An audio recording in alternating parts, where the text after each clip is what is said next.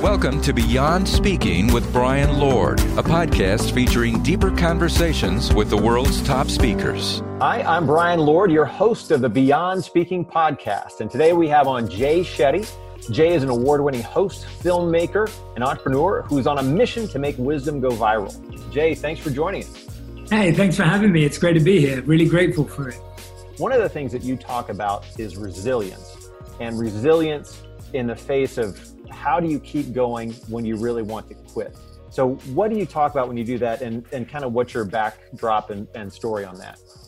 Yeah, absolutely. So first of all, anyone who's listening or watching right now, thank you so much for taking the time to do this. I really want to take a moment to just acknowledge that if you're choosing to learn, to grow, to think positively right now, if you're choosing to listen to this right now over just watching a show or doing something else, you're already building your resilience muscle. And resilience truly is a muscle. It gets stronger every time we exercise it, every time we use it. And resilience, as the background says, it's the choice of choosing what's right, even in tough times. It's choosing what can help you push forward when everything's trying to hold you back. It's choosing the energy, the environment, the positivity, the mindset that is harder to pick, but you know it's better for you. And so the simple fact that you're listening or watching right now, you're already doing that. And I just want to take a moment to acknowledge that, because it's really tough. And the reason why resilience is placed as such a powerful skill is because it feels tougher in tough times. And so the fact that you are exercising resilience right now means that you're strengthening that muscle. And one of the things that I really believe that's critical to developing resilience and growing resilience is you making that choice. And studies show that some of the most successful people in the world will choose education over basic entertainment in their lives. And they'll choose to read a book that's inspiring to them and moving them rather than just watching a show. Now, I'm not judging watching shows right now or being entertained or relaxing at all. I am not at all saying that. I've been doing plenty of playing a bunch of games myself, getting back into some old habits as well. And that's all great because we're all adjusting, we're all adapting. But at the same time, making a little bit of time every day to learn, to listen, to grow is going to help you elevate rather than just escape. And that's what resilience is all about.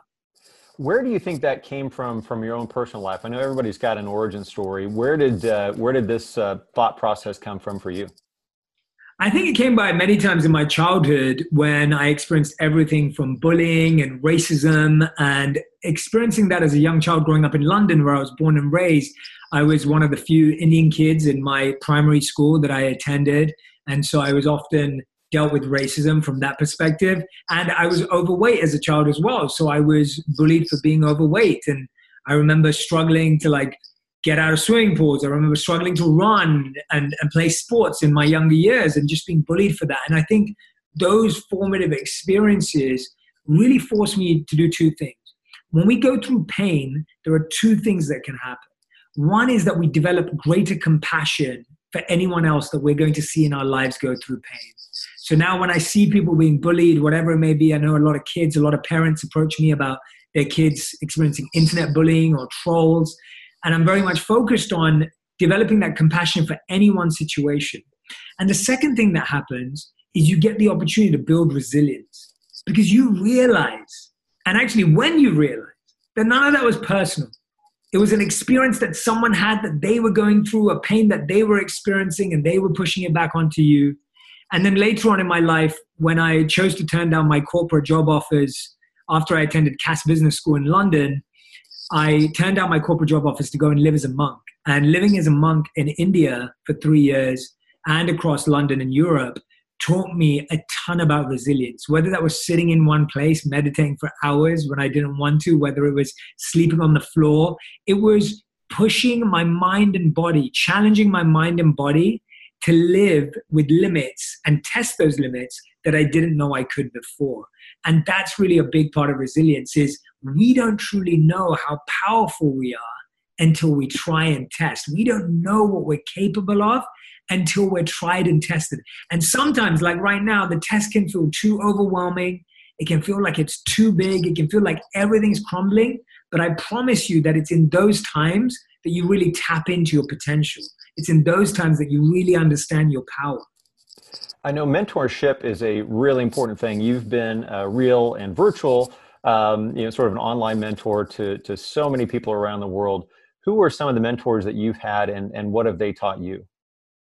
Absolutely, yeah. And so one of my favorite types of mentors I love to talk about is I really believe that you can be mentored by people that you've never met. And a lot of those people exist on my wall. So you can probably see there's a bunch of frames on my wall, and I'll name some of the people that are here. So we have Martin Luther King, we have Steve Jobs, we have Einstein, we have a bunch more people on this wall. And for me, those are people that I've never met in my life. I wish I did meet them. But I've spent a lot of time studying their lives, studying how they made decisions, studying how they dealt with failure. And when you read about or you study about the lives of someone and how they navigated the challenges that they saw, imagine Steve Jobs was kicked out of his own company. Imagine what resilience that takes to then go and build products and ideas that your company wants you back, and then go and build Pixar and everything else that comes with it. It's phenomenal to think that. If you look at someone like Martin Luther King and the resilience that he needed for what he stood for, and you look at the books, you look at the videos, you look at the interviews with these people of the past, and you start to recognize that you can be mentored by people you've never met by understanding how they dealt with tough situations. So that's one type of mentor.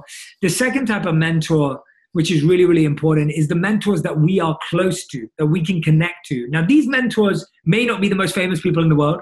There may not be people who have best-selling books, or they may have not had lots of followers, but they're people who are a few years ahead of us in the journey.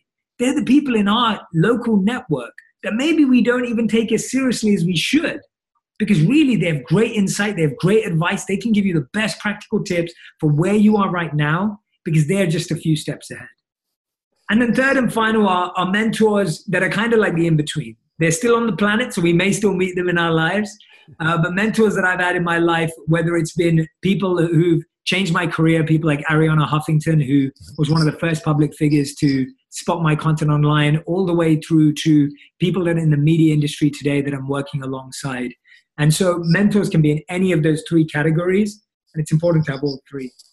So Jay, if you could walk us through what is a day in the life at an ashram, kind of like something you've done or Mark Zuckerberg or others, and then also with people kind of being confined right now, what can they apply, or how can they apply that to their own lives? Yeah, so I'm not going to get anyone to live like a monk during this time, so do not worry. There's no pressure, no conversion strategy or process from my side. I don't want to put that on you right now, but the interesting thing about monks' lives is that they're very routine-based. And so our mornings began at 4 a.m. We woke up at 4 a.m. every single day. 4:30 a.m. we would start our collective meditation. At about 5:15, we'd do our individual meditation, take us through the 7:30 a.m. when we would have a wisdom class. And after that wisdom class, we'd have breakfast at 8:30. We'd probably have yoga somewhere in between. And then after that, we'd be off doing our daily chores. It could be teaching, serving, making a difference in the world. It could be building a sustainable village or distributing food to the homeless. It was all service related. So half the day was self and silence, and half the day was service and about supporting the society. Now, what I love about that is that it's so important right now, if you're secluded or you're alone, or even if you're with your family, one of the reasons why we have fear and why we're anxious is because of uncertainty. And so to build resilience, what you need to do is you have to build some certainty into your day. So a lot of us have uncertainty right now about our financial situations, about our work, about maybe family members who are unwell. I know a lot of my extended family and community back in London has been affected by COVID-19. So you've got all of these things happening. So you need to find some certainty in your day. And one of the best ways is to have a daily routine. Now, there are 4 aspects to a daily routine that I recommend. And this is actually from my upcoming book, Think Like a Monk, that's out in September, where I've extrapolated the lessons I learned as a monk for the modern day. So the first 4 aspects of a morning routine are the acronym TIME, T-I-M-E. So the T stands for thankfulness. Taking a moment in your day to be thankful and be grateful is so important. Now, there are lots of creative ways to do this. you can reorganize your photo gallery of the 37,398 pictures in your photo gallery and make galleries around trips that you had with your family, trips that you had with your kids, trips that you had with your parents. Maybe you can even send it to them. Imagine how awesome would it be to receive an organized photo gallery right now from a friend or family member. That's a way of sharing gratitude. That's a way of expressing gratitude. Maybe you're going to send someone a voice note or send someone a video of gratitude. So time for thankfulness is really important. The second thing is I, which stands for insight or inspiration. You need some insight and inspiration in your day because most of us are watching the news or getting alerts or getting messages, and a lot of that can be quite negative. So you want to switch that for insight, like listening to this podcast, for example, or picking up a book that inspires you and just reading a chapter, or it could be listening to another conversation or watching a video, whatever it is that inspires you or gives you insight. The third one is M. That stands for meditation. Now, if you've never meditated before, don't worry. It's not actually that difficult. You can practice simple diaphragmatic breathing. And simply by doing a few breaths in and out for the same amount of time will allow you to calm your body and relax your mind. And the E stands for exercise. It's so important to get some movement right now, especially when you can't go outside. So even if that movement means indoor workouts, if it means dancing around, if it means doing an online class or a virtual workout, it's so important to keep moving. So that's an ideal routine every day. Thankfulness, insight, meditation, and exercise. And I'd like to add one more that didn't make it into the book. I probably should have. It's S for sleep. It's so important right now that we don't just stay awake at night. Why? Because the HGH, which is the human growth hormone, is especially active between the times before midnight. So when you're sleeping after midnight, even if you sleep 8 hours, that 8 hours is not as powerful as if you slept a few hours before midnight. So sleeping from 12 midnight till 8 a.m. is not as powerful as sleeping from 10 p.m. to 6 a.m. the next morning. So it's so important to try and go to bed a little earlier now that we have a bit of flexibility with no commute. And of course, before you go to bed, try and not use your devices, try and eat a little earlier as well, now that we have more flexibility. But that morning routine will give you so much of a strong foundation in your day from working from home right now. Another thing I really like that you talk about is finding your strengths and how to identify what makes you you and to build on that. What advice can you give for people on how to do that? Yeah, I think now's a really great time for people to uncover their strengths. We all have a bit more time, and I know that a lot of people are either feeling bored or after a while, there's only so many shows and movies you can watch or as many games as you can play. And so experimenting with your skills is really good right now. What I do is, first thing I do, really simple, is make a long list of every skill, talent, gift, idea that you've had for a long time that you haven't been able to do. Right? Just make a list. And it may be 3 things, maybe 4 things. Next thing I want you to do is I want you to spend a day, could be a day on a weekend, could be a weekday, whenever works for you with your work schedule and your kid's schedule. Take some time out to experiment with that idea. Do that activity. Do it anywhere and everywhere. Try and read about that activity.